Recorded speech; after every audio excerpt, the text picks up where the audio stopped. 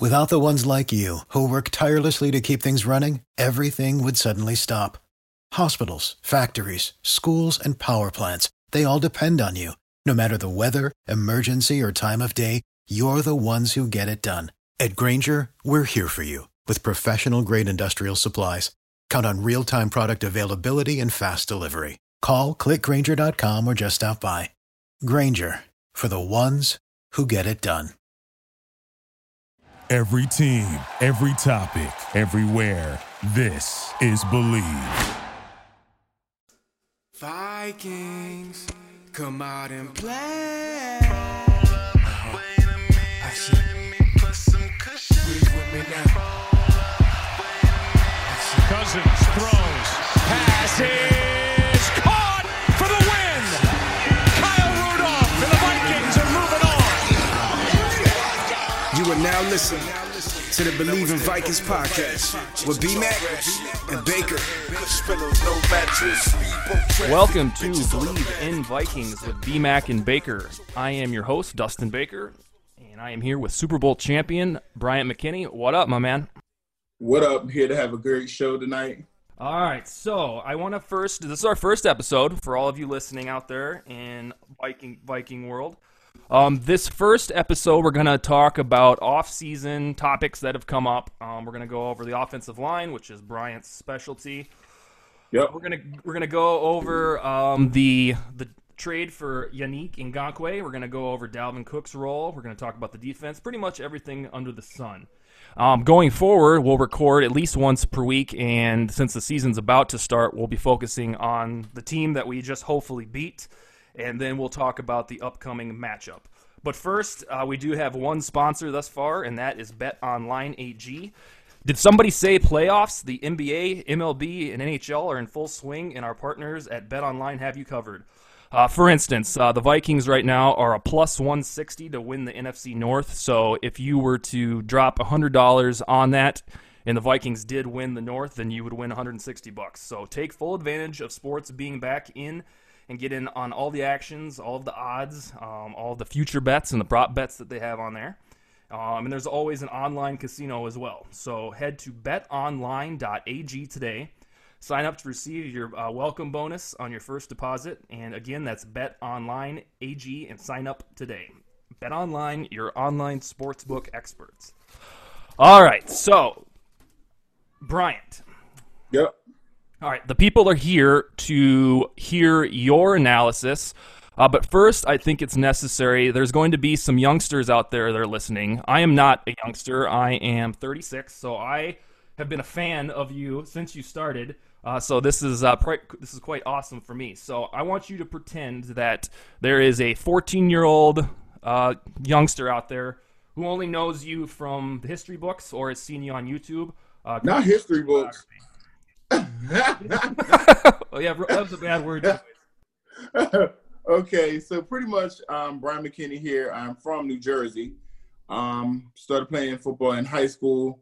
Went on to Lackawanna Junior College in Scranton, Pennsylvania. Played 2 years there. Became a two-time JUCO All-American.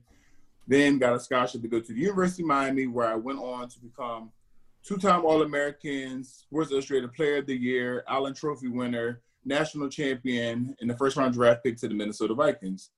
7th overall to the Minnesota Vikings, where I went on to play at the Minnesota Vikings for 9 seasons. Became a Pro Bowl player there. Then got traded, and I ended up going to the Baltimore Ravens. And I played there for 2.5 seasons, won the Super Bowl there, and then I finished my career with the Miami Dolphins. So that's 12 years of NFL experience and winning the championship on the Super Bowl, and winning the Super Bowl on the NFL level, professional level, and on the college level as well, winning the national championship. Okay, that. So that should be some experience, right? Don't you think? Oh yeah, I think you got you got the credibility for this. Because folks out there will want to know. Do you know? Can you remember, so to speak, some of the big players you played with at Miami on that championship? See, I feel like you're like making me feel older because you're like a history book. Do you remember? Yeah, actually, I do kind of remember some of the guys I played with. So on my national, well, actually, I'm not even just going to say the national championship team. I've had guys like Reggie Wayne and Fentana Moss, who were my teammates. Yeah, Bubba Franks. who ended up in Green Bay for a while.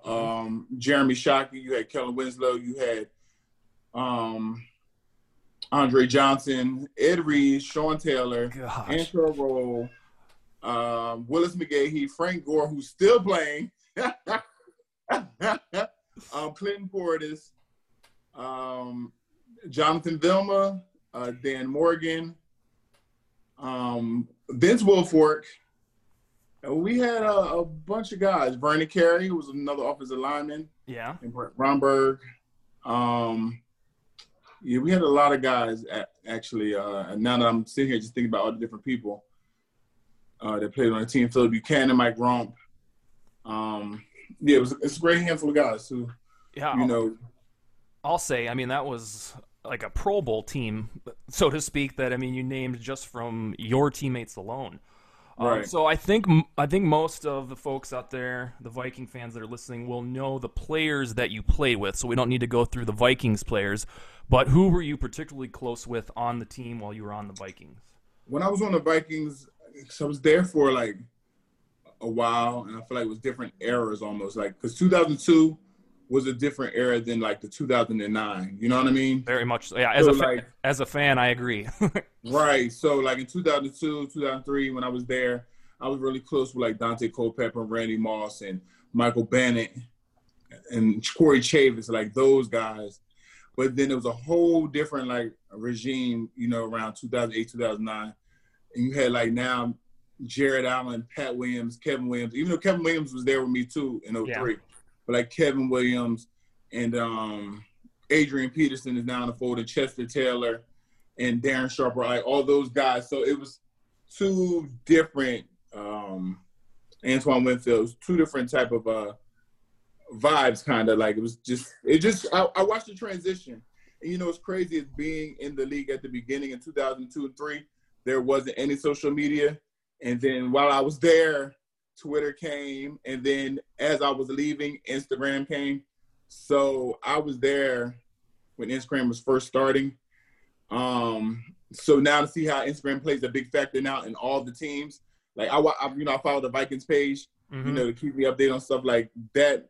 I was on Instagram then, but the Vikings at the time, or any football team, I don't think they were thinking about getting an Instagram. Oh, not at that point, Right. So I can tell you as a fan, and this is pretty cool because you're the player, I can tell you as a fan it felt like two different eras too. So I'm curious, right.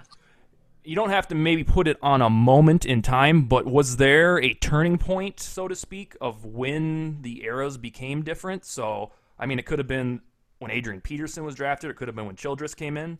I will say kind of around somewhere between when Childress came in. I think Childress was there 1 year without Adrian. So Childress was there 2006. I think Adrian came in 2007. Yes. So somewhere around there that's when it kind of changed a little bit. And I think that's because of how things probably were ran.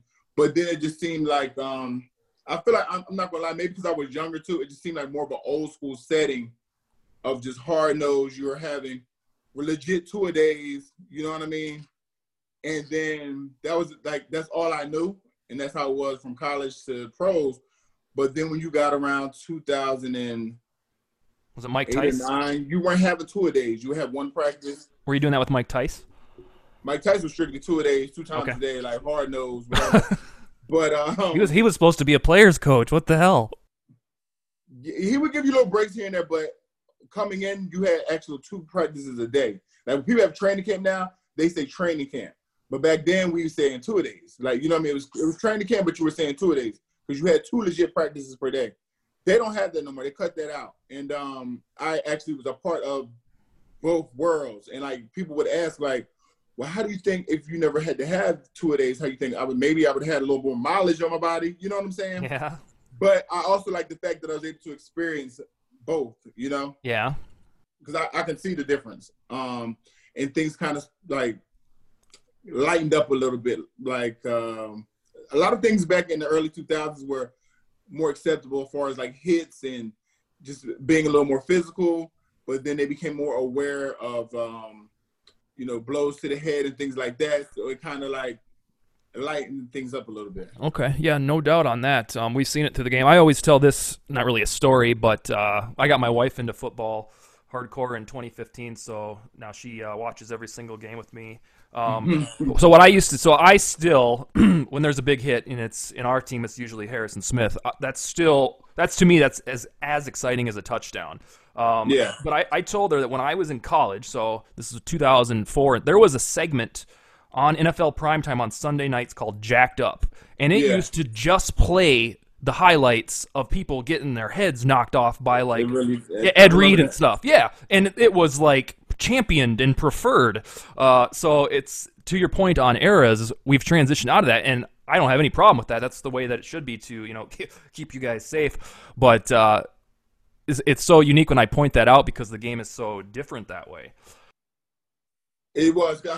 I feel like more guys kind of went for that, you know, wanted to make that highlight of Jacked Up and things like that. So I feel like it probably was a little more aggressive and people did that. But, you know, times change and you know, so do the rules and things. Yeah, okay. All right, what about present day? So you named all of those players like Culpepper, Moss, Chavis. Are there dudes right now that you still keep in contact with? That's former teammates. I definitely keep in touch with. I keep in touch with Matt Burke. Okay. Believe it or not, I would have never thought that he would be one of the people I keep in touch with still, but I actually do. Yeah. Yeah. So, and you know, it's funny because he was my teammate in Minnesota and then in Baltimore as well. Yeah, but there was I'm not sure if I'm going to cut you off for just a second. I don't know if you were aware of this probably, but a lot of us in Minnesota were cheering for that team because both of you were on it. We wanted to see you guys get the ring. So that's great. I'm not kidding either. I remember vividly telling my mother that night, she's like, so why are you cheering for the Ravens? And I was like, because like 40% of the offensive line was the Vikings. You know what's funny is after we played the Broncos. So after the Broncos, we had to go to New England. But on the bus, we had just got back to Baltimore, and Adrian Peterson called me. He was like, "Man, I was screaming at the TV, and I was yelling and just cheering, like hoping at you." And I was like, I was so like, you know, like happy that he even called me to even say that. Like, you know what I'm saying? Because you got to remember, me and him were very close too. So for me to leave. And if that phone call would have been right when he won the MVP award, like within a couple weeks of it, because that was the 2012 season, that's when he carried us, the Vikings, to the playoffs pretty much by himself. So the fact that he, like you talked about how cool it was that a younger guy would reach out to you like that, and he was at the peak of his powers. That he definitely was, but just the fact that he was still paying attention to like what had going on somewhere else. I'm not your teammate anymore, but you're still following me and keeping up. And I was like, oh, wow, that's crazy. And him giving me that phone call, I remember being on a bus and receiving a call from him. He was just telling me how he was screaming at TV, just cheering and was so happy. And I always appreciated it. I never forgot that because he, you know, called me when we were on the bus and just having that conversation with him. But that was really big for me. Just, because I don't know. I just felt like I was like his left tackle. I was almost like his bodyguard. You know what I mean? You know what I mean? And it's like now I'm leaving to switch jobs and go work for like Ray Rice and Joe Flacco now. You know what I'm saying? Mm-hmm. But the fact that he's still like, you know, we still were cool. And I feel like I always try to keep good relationships with my teammates and stuff. And even to this day, we seen each other at the Super Bowl. You know, we took pictures together and we talked and we kicked it. And, you know, we follow each other on social media, so we still communicate. But that probably meant a lot to me. And he's another one that's still playing. We talked about Gore. He and Gore are the elder statesman. He is definitely somebody who I think he looks at himself as like a little machine, like a robot. Because I remember just me being big. He always wanted to challenge me in the locker room out of everybody. I don't know. Y'all probably don't even know this, but one time we used to always have these like little brawls with the offensive line and the running backs. And like we would just catch them, like, you know, play fighting. We'd catch them outside of like a team meeting or something. And then we would like fake jump them, stuff like that. And he would always come after me. Really? Like, I said, I must be like the last person on, you know, the video game that you got to defeat. So you want to keep challenging me every time. And y'all probably don't notice, but one time we did that. We had like the little scuffle with the O-line, and Tahi bumped heads with somebody, and his eyes went up, and he couldn't put his helmet on, and he couldn't play in the game. I don't know what excuse they gave. Oh, really? To everybody else, but they didn't say how it really happened. Oh man. So he ended up having to like not play. So they put him on like, what's the list when you're not playing? Like inactive. Injury report. But it was like the day. It might have been like on a Friday or Saturday. I forget when it happened, but it was like he bent over to go do something. Him and somebody else like, I want to say him and AP hit head. Him and somebody else like hit heads, but Tahir's thing swelled up, and it was like swelling wouldn't go down. I couldn't put the helmet on. Really? And yeah, so we had to cut all that out. And let's see. So was Childress the coach then? Of course. So you already know. It was like, you know, you got like kids, you like in trouble for something like, oh my God, who's going to tell? Like, how do you break this story that your starting fullback eye is swollen because him and somebody headbutted by mistake and because you're horse playing? Like, you know what I'm saying? Oh yeah, no, I can just imagine trying to come up with a story. Maybe that's. It's like, who's gonna break this news? Yeah, I ain't gonna tell him. Well, I wasn't there. Yeah. It wasn't me that did it. Right, yeah. I didn't bump anybody. Hey, one thing that came to mind before I forget, I got to write some of these down as we go. So in that Super Bowl game, if I'm not mistaken, Randy Moss was on the 49ers, correct? Did you get to touch base with him in that game? I did. I talked to him, and you know, I even thought about it. I was like, Dag, you know, he's been playing like a lot longer than me. And I don't think he hasn't won a Super Bowl. No, right? he didn't. he was there twice once with the Patriots and then once in a reduced role, respectfully. Okay, so I'm right. So I remember thinking that myself, like, Dag, he hasn't had a chance to win. I said, this is my 11th season. It's my first time here. And I was like, Dag, I kind of like, if we were to lose, I wouldn't be too mad because that would have gave him the opportunity, but I didn't want to lose. Yeah. So, you know what I mean? Like, you know, I don't know. But yeah, I definitely talked to him a little bit. He's somebody that's actually still cool. I'm still cool with too. Like, he had an event down here for his during Super Bowl, and he invited me. It was like a dinner party, and I went. And like he and even in Minnesota, when the Super Bowl was in Minnesota, he had like a private event. I think leading up to his Hall of Fame. And he invited me to that too, like, and I showed up. But like, he always reaches out, and like, we still like communicate and connect. We follow each other on social media as well. So he was doing like a lot of like these workout things at first for a minute, and then he seen I had did a Spartan race. He was like, "You need to come out and do this, you know, these workouts with me too." And I was like, I like to work out, but I don't like running places where like, you know, like people like, I don't like to run around like the neighborhood and stuff like that. If I'm gonna be running somewhere, it's like somewhere where I can pick my stuff up when I'm finished running and just go to the car. Like, I don't like running around the neighborhood because I gotta keep running back. I like if I want to stop, I can just get off the treadmill or whatever and just go. One other thing on that Super Bowl that you were a champion, that was Moss's final game.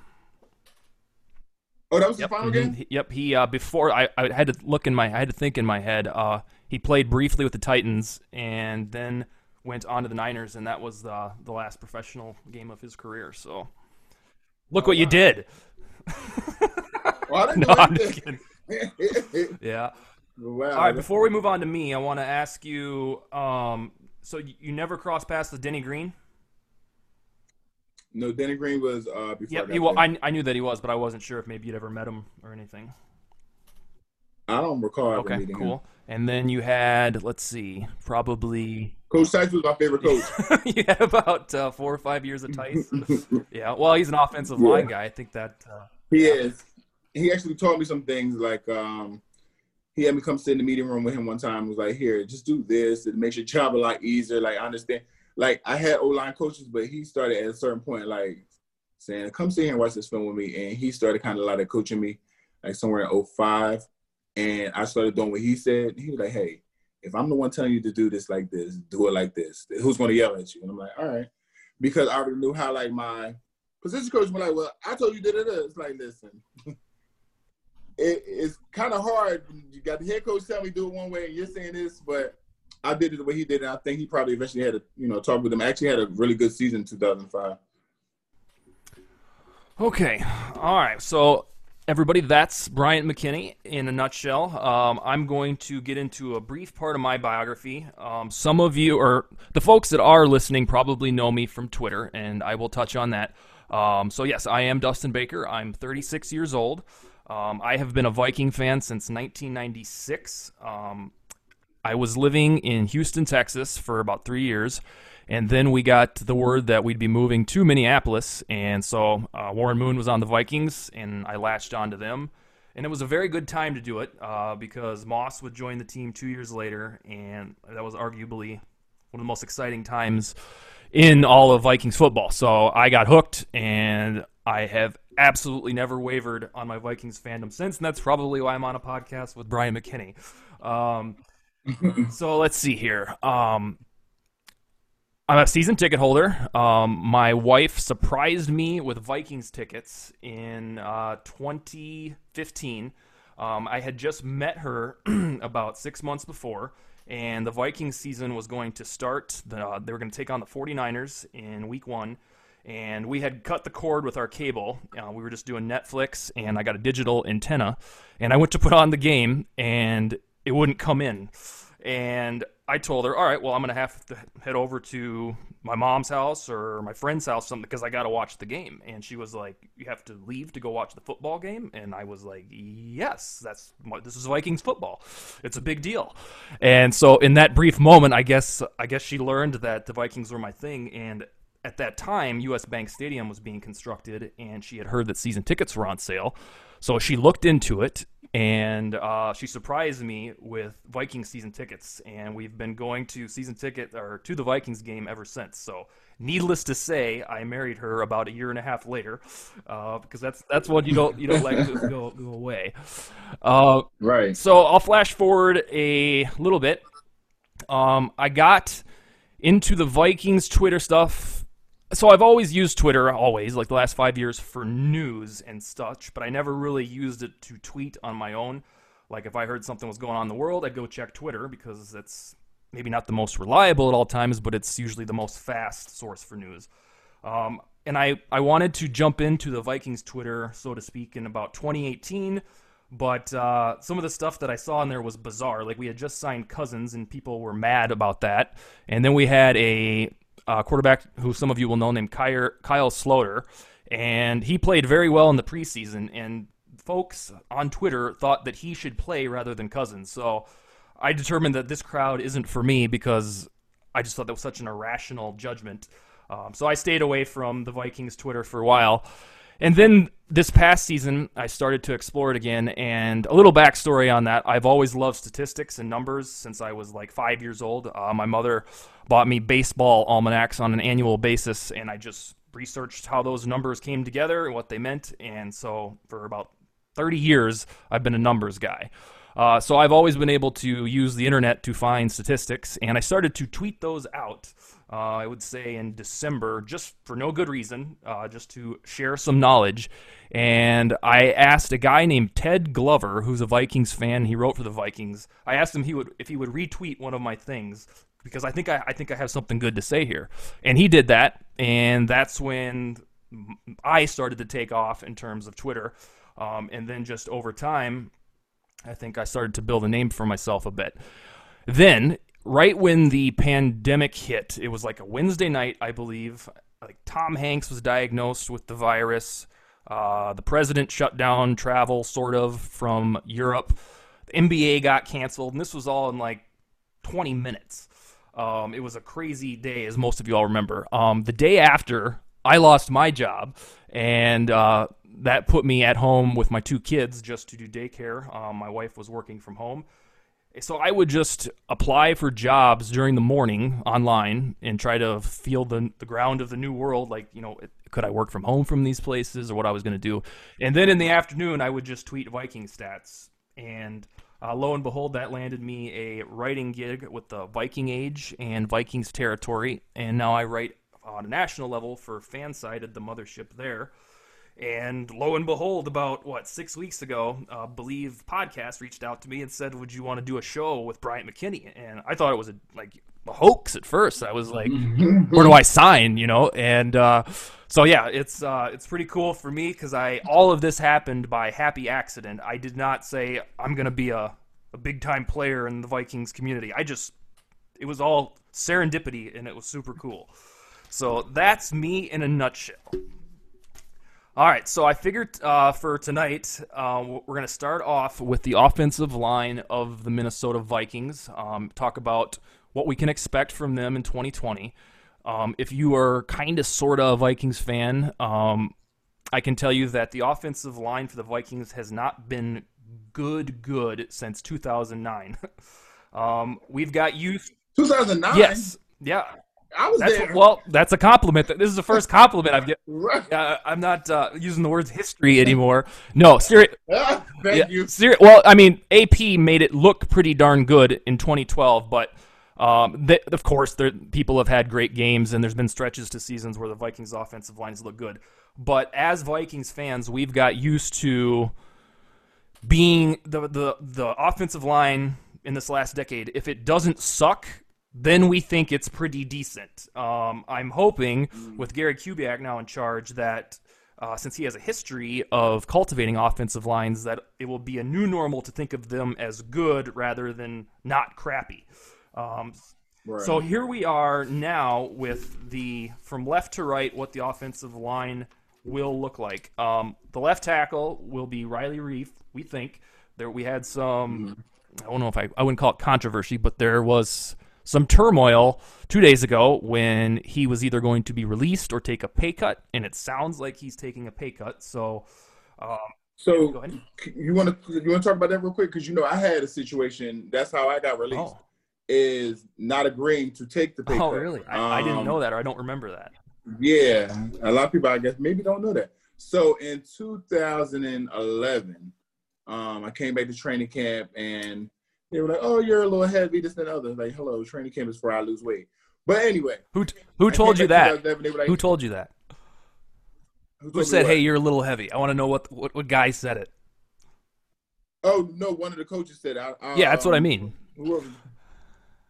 I guess you don't have to reveal his name if you don't want to, but I thought maybe. Yeah. So they later on were like, "Well, can we restructure your contract?" And I'm like, "No." And they were like, "No, but just to be able to make your same money, just you going to have incentives." And I was like, "No." And that was like kind of me. I was kind of thinking to myself like, "Listen, if you haven't had a fresh start, you've been here your whole career, if you want to take a chance to go somewhere else, this is the time where you just don't agree to do a contract, to settle for it." So they came to me again, and they were like, trying to explain to me, you can still make everything that's in your contract, but we just want to restructure it. And I was like, no. And I think my mom played a big influence. Well, I don't think. She played a big influence, and I think the coaching staff was kind of aware of it, but I feel in that point in my life, I was maturing and pretty much grown. They called her. The Vikings did? They did, yes. They called my mom, and I wish they'd call my mom. Yeah, right. It's like, who calls their mom? Whose job calls their mom on them? but anyway, so they attempted to reach out to her and kind of, I guess, let her know, what was going on in the situation. I guess to see if she can influence me to change my mind. But what's crazy is my mom was on a cruise, so she couldn't get any service. So she got a message, but she couldn't call anybody. She couldn't, you know what I mean? She couldn't be contacted. So when she came back from the cruise, she heard the messages and everything. By then I was released. So they came back to my room. So this is Rick Spielman, and I want to say Leslie Frazier was the coach at the time. They came to, stayed in the dorms. That's when we stayed down. Where's that at? Down like an hour away Mankato. From Eden Prairie. Yeah, Yep. Mankato. We were in Mankato, and they came to my room. This is after I said no a couple times. And they were like, "Listen, we don't want to get rid of you. We just want to restructure your contract, but we need you to agree to it, because if you don't, we're going to have to get rid of you." I was like, "Well, that's fine. Really? You just have to release me then." And they're like, "No, we don't want to. We just want you to agree to this." And I'm like, "I don't want to agree to it." Was this like a spokesperson for the Vikings, or was this like Rick Spielman?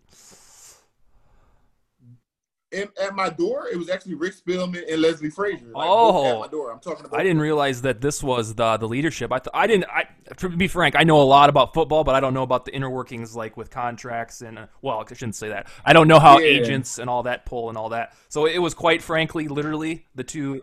I was at training camp, so they could see me. You know, we were right there, and it had been said a couple times.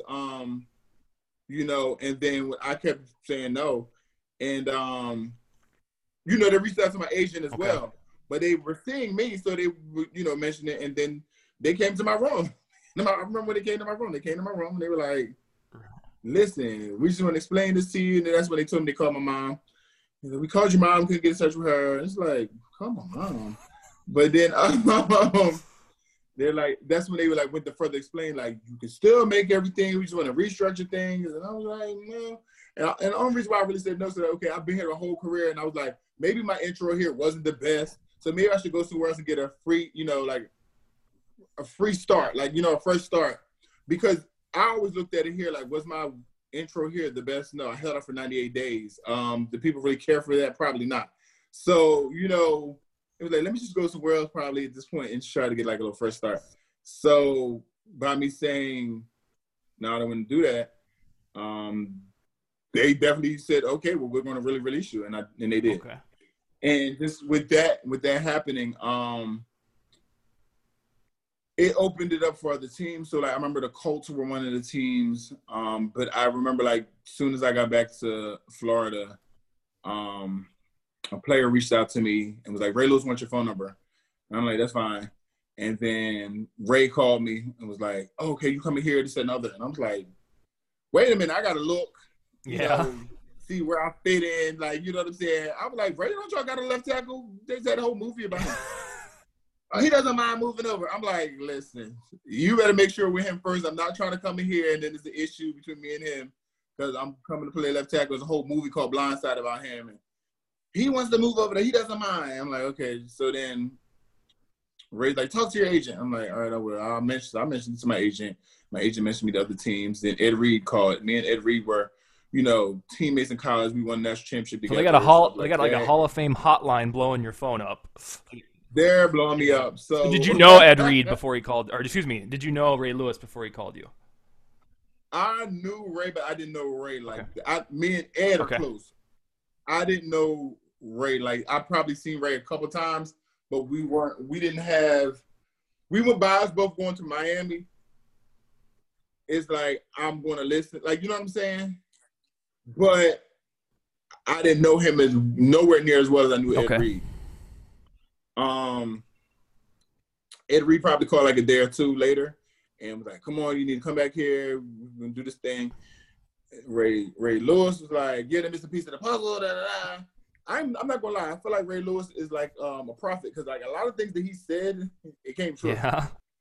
He was like, I need you here because you're going to help me get the Super Bowl and I'm going to retire in the Super Bowl. Like, he said all these things like while I'm on the phone, like, what are you talking about? Like, even though I'm looking to go to a team that's going to make the playoffs, thing like that. But not only did he say that, but even the year when my first year there, we went to the AFC Championship and we lost to the Patriots. In the locker room, he was like, don't hold your heads low. He was supposed to retire that year.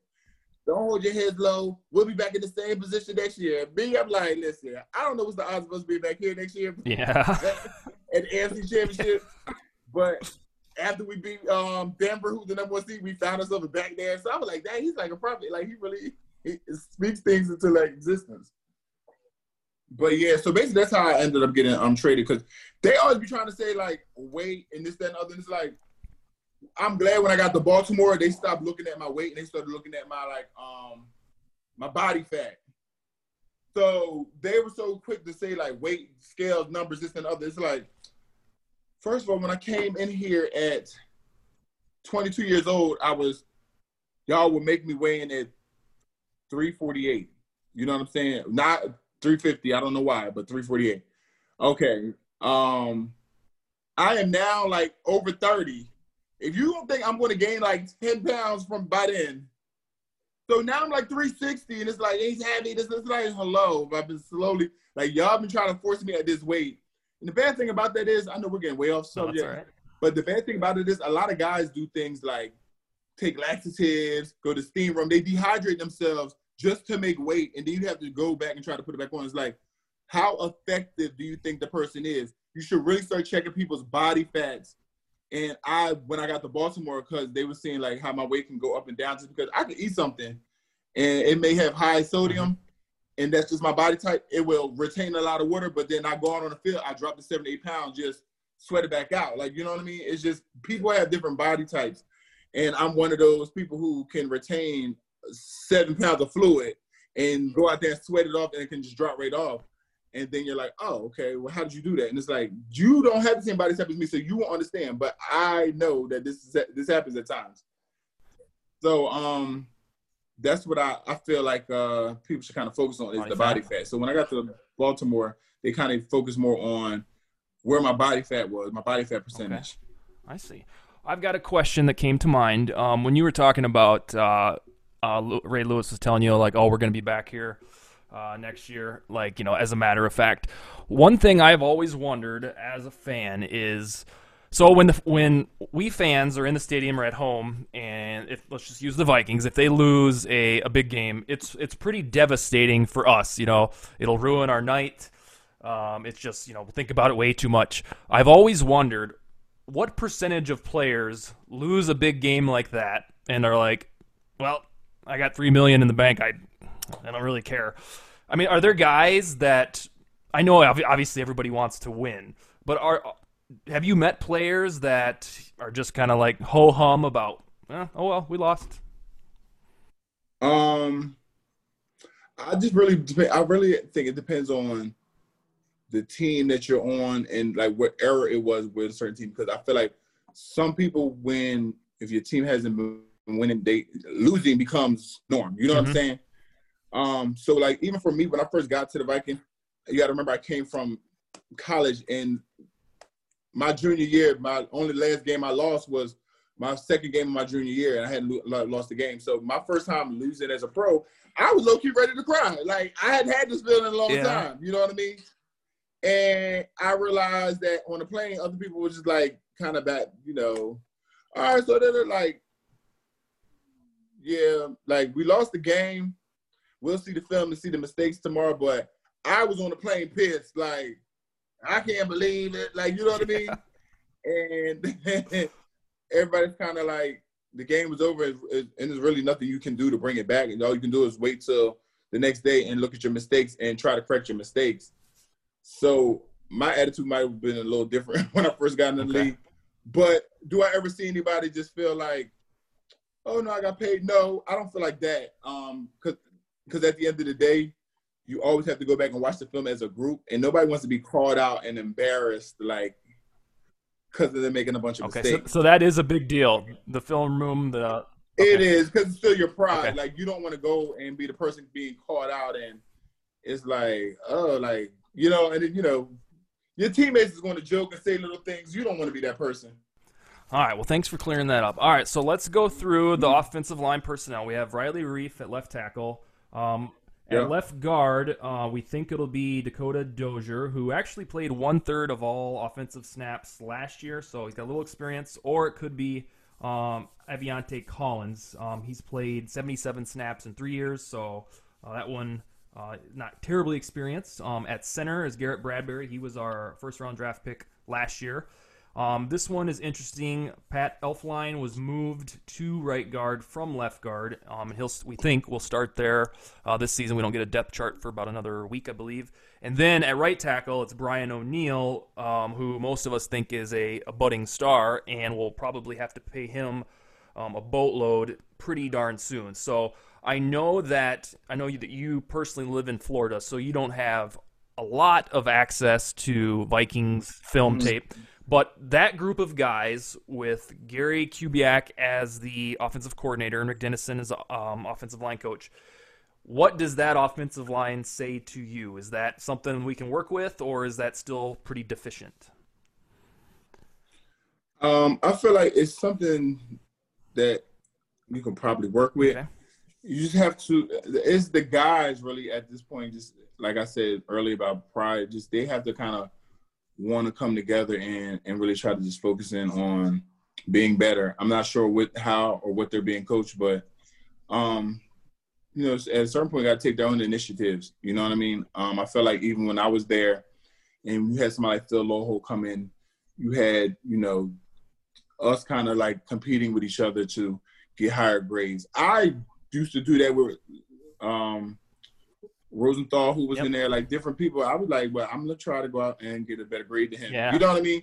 I have to find and use little things to keep me, make me motivated to. Even though we're on the same team, I'm still trying to compete against you too. Like I want to grade higher than you. So that's what I did as for a form of motivation. And I mean, maybe they should do that with each other too. The other question, I think we can use your expertise. This draft, we used a second-round pick on Ezra Cleveland. He comes from Boise State University, and that's the same university as Alexander Madison, who is our RB2. So some people thought he would perhaps start right away in some capacity. I've always been skittish because I know it just depends on the player, whether or not they're going to start in year one or just be a project. For a while there, a couple days, the theory was that if Riley Reef left, then perhaps Cleveland would play like a guard position. So in your experience, how interchangeable would it be to go from a tackle to a guard or from right to left? We as fans are like, well, yeah, why don't you just move so-and-so to left guard? That'll work. Yeah. Does it work that way? No. It's a whole different mindset, and then especially going from tackle to guard. Tackle, you have a lot more space. The only time you even have somebody next to you, unless the tight end is on the outside of you, you know what I mean? And they're releasing most of the time. With a guard, you're like always kind of guards and centers are always jammed in between like two people. Mm-hmm. It's less space, so that's why guards and centers don't really have to have the best feet. Tackles normally do because they're going to get stretched up the field and on an island. Going from left to right can be difficult too because, I mean, I was a right-handed person, but my whole career I played in the left tackle, so I got accustomed to being in a left-handed stance. But to be honest, even though I'm naturally right-handed, I've tried a couple times, like playing around, like, let me try this right. It just feels awkward because that's not something I've practiced. So I am more comfortable, playing left. So even just getting in a right-handed stance, it's like I can do it. But what I feel is comfortable probably after a bunch of reps. So even if somebody is moving around, you can't expect them to, wherever they're comfortable at, whether side they're comfortable with, they're going to play better there. But then they will get a rhythm soon. You have to allow them progression to get a rhythm and get a feel for being somewhere. But also, what they always told us when I was in the league was, the more you can do, the more valuable you are. So if you're able to move those positions along the offensive line, you're the most valuable person.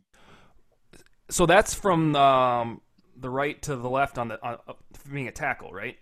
What if let's say, I don't know, 2010. I guess at that point it would have been Childress or somebody that would have said, if they would have said, hey, we're going to move you to left guard, would you have been, excuse me? Or could you have done that?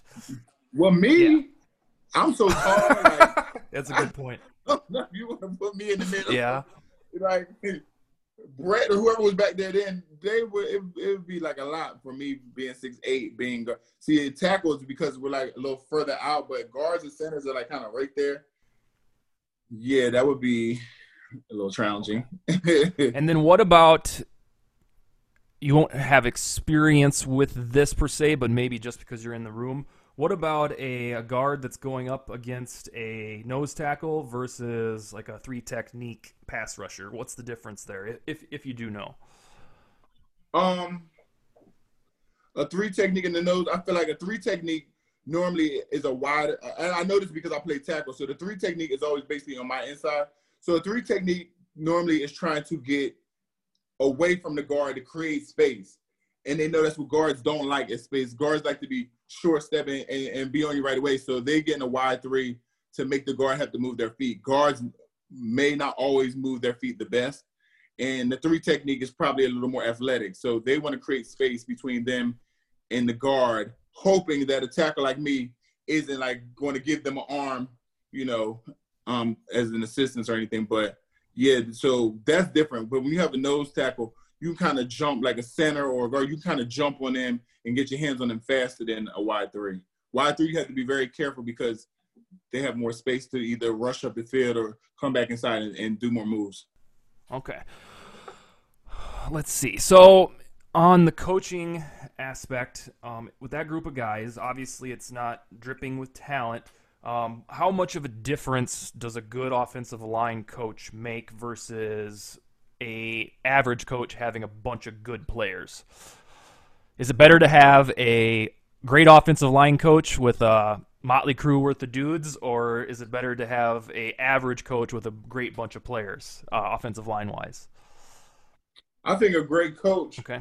if he can translate exactly what it is he wants them to do and teach them great technique, he'll develop them into becoming the players he wants them to be. So I feel like having that is always better because they'll be able to learn. Like having guys who are just kind of out there basically just doing their thing off their talent, they're going to be only but so good until they get into a situation and then their coach can't really coach them well enough to get them out of like a bad situation. Like being good can get you but so far, but you're going to have times and days where you're looking like, okay, coach, what was I supposed to do there? Like, you know what I mean? You're not going to have a perfect, season. So sometimes you're going to look at your coach like, and if your coach can't help you, it's like, so I would rather have a coach that's really good and can, translate to me what it is I need to do to make me better than for me to just be like really talented. But then you can have a lot of talent, but if you don't know how to use it. Yeah, that's why I put faith in, I guess that's why I'm excited or cautiously optimistic about the offensive line for this season. It's only about a week and a half away now, is that the numbers, Gary Kubiak has documented history of making offensive lines work, whether it's sacks allowed or whether it's rushing yards. If you pull his numbers routinely, they're in the top 10s of each of those categories. So I've had people on Twitter ask me, are you nervous about the offensive line? And I've thought, well, maybe based on sheer talent, yeah, but I think if you have a coaching staff that knows how to nurture it, then I think we're going to be okay. So that's why I'm not too worried about this offensive line. Go ahead. Also, I feel like, too, coaching, but also the coaching staff and the offensive coordinator, being aware of the players you have. So when you have, like, game time, like, situations when you're up against certain people, you're calling certain plays that's going to, like, help that offensive line. Like, one person may have a great defensive end or tackle that week. So you call some plays that's going to kind of help that situation. Like, you can't call a bunch that's going to save them, but that'll put them in better situations too, where they can like play little mind games and stuff like that with the D tackle, the D end, stuff like that. Like just have a good play calling. That is very insightful because I don't think everybody knows that. I think us sitting on our couches or going to the games, we think that, oh, well, Dalvin Cook, he's spectacular, so we're going to call a play that gets him, out in space here. I don't think that a lot of our listeners are going to know that there are times where you call a play to accommodate an offensive lineman's strengths or weakness. Oh, absolutely. Yeah. You call a play like there's been times where there might have been a good tackle or a defensive tackle there, and we'll call a play where I'm crashing down on that tackle to take some pressure off of the guard, like, just doing different things because now once you do that, that makes that tackle like be alert on to keep watching me now to make sure he's not crashing down, so it slows him down. So you have to do some things to slow some of these people down. So whoever the big person is, you do game plan sometimes to go at them. You depend on the scenario to go at them, to do things to slow them down, to make them hesitate, things like that, to help you off the line. When the average fans, like myself in this circumstance, when we think of play calling, we're thinking wide receivers, running backs, tight ends, quarterback. See, we're yeah, I should rethink that frame of thought. All right, well, believe it or not, we don't have too much time left, so I want to make sure we talk about the trade that happened Sunday morning. I was actually I wrote an article for the Vikings Age, and then I fell asleep on my couch, and I woke up at about 5 a.m., and I couldn't get back to sleep. And then I got news on my phone that the Vikings had traded for Yannick Ngakoue. And I studied the Vikings way too much, and I didn't know that we were in the business for a defensive end. We have Danielle Hunter, who's otherworldly, and then last season, Afadio Denbo, who actually met in person this last year. he had 7 sacks, and that was in like playing 1/3 of the time last year. So it feels like he's creeping on a come up, and we just all assumed that he would be starting. I don't know what the plan is now, if it's possible to move him inside, even though he's not necessarily bulky like a 3 technique guy would be. But we now have a new defensive end, and it gives us a ferocious tandem in Hunter and Yannick. It really does. And I feel like the Vikings really made that push to go after him once Everson made it clear that he wasn't going to be returning back to the Vikings. Yannick also made it clear to the Jaguars that he did not want to play in the franchise tag, so that kind of gave him a little leverage. And then the Vikings realized, I guess, we don't have Everson, so let's see, we get another guy that's pretty dominant and get him up here with Hunter, and let's see if we can get him. And I realized they gave up, I think, a 2nd round and a 5th round pick for him. And, so we'll see how this goes. Okay. One thing on, let's see, what was I going to? Oh, yeah, I was going to ask you. So you played what? How many years altogether? Was it 12? 12. Okay. Off the top of your head, can you name the 3 most difficult or pain in the ass defensive ends that you went against?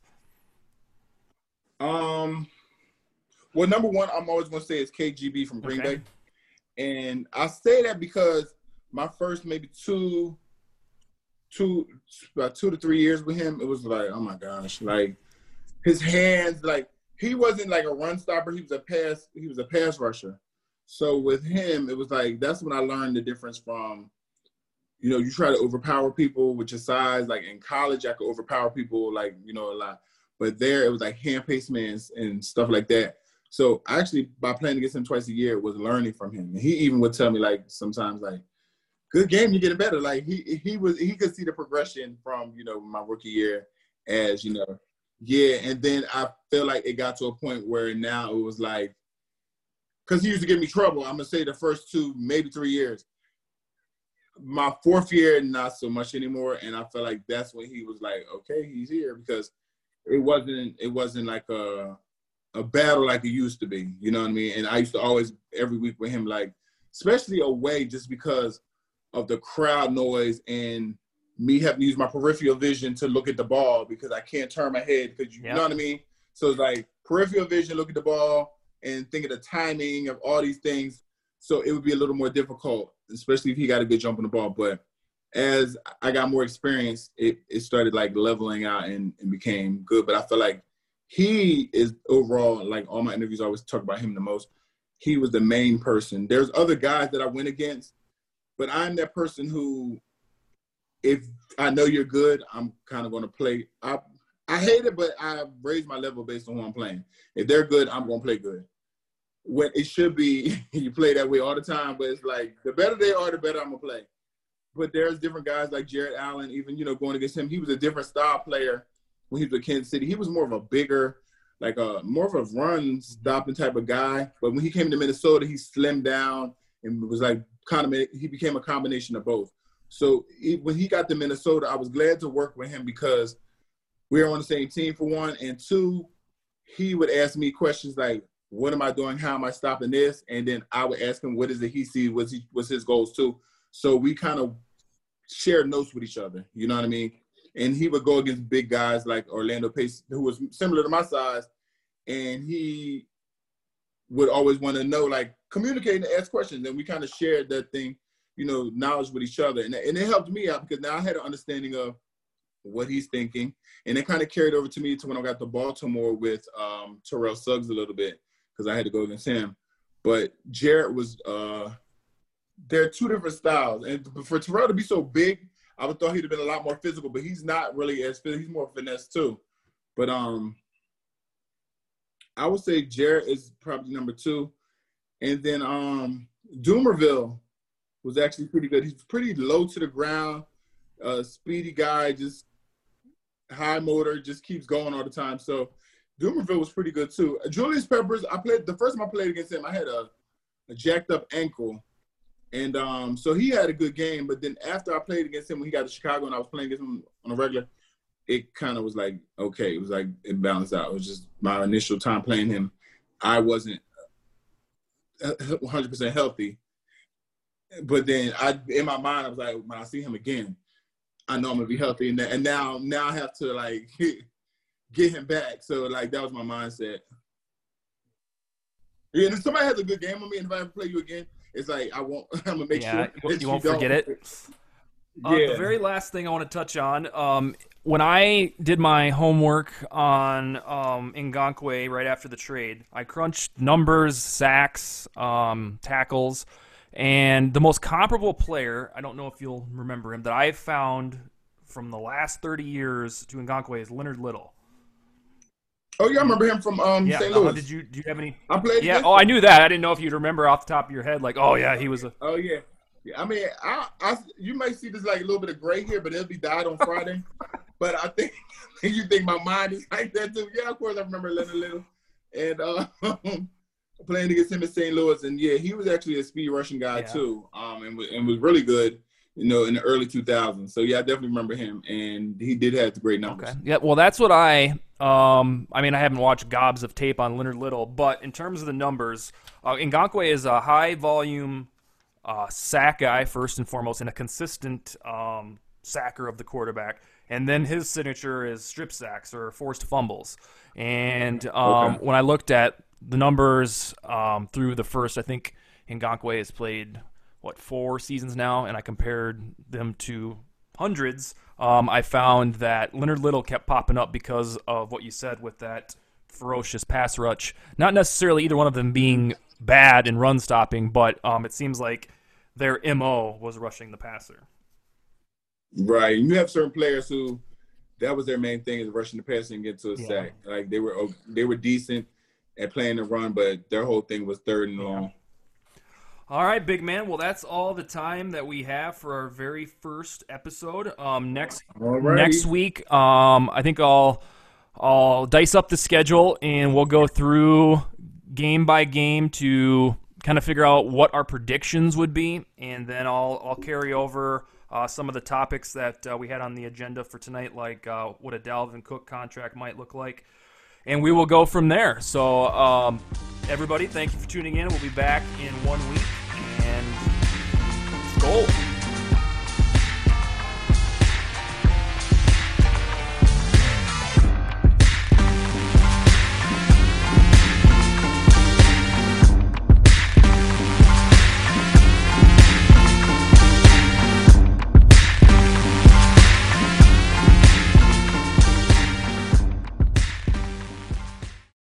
Without the ones like you, who work tirelessly to keep things running, everything would suddenly stop. Hospitals, factories, schools, and power plants, they all depend on you. No matter the weather, emergency, or time of day, you're the ones who get it done.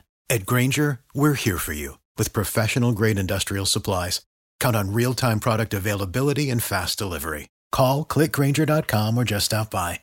Grainger, for the ones who get it done.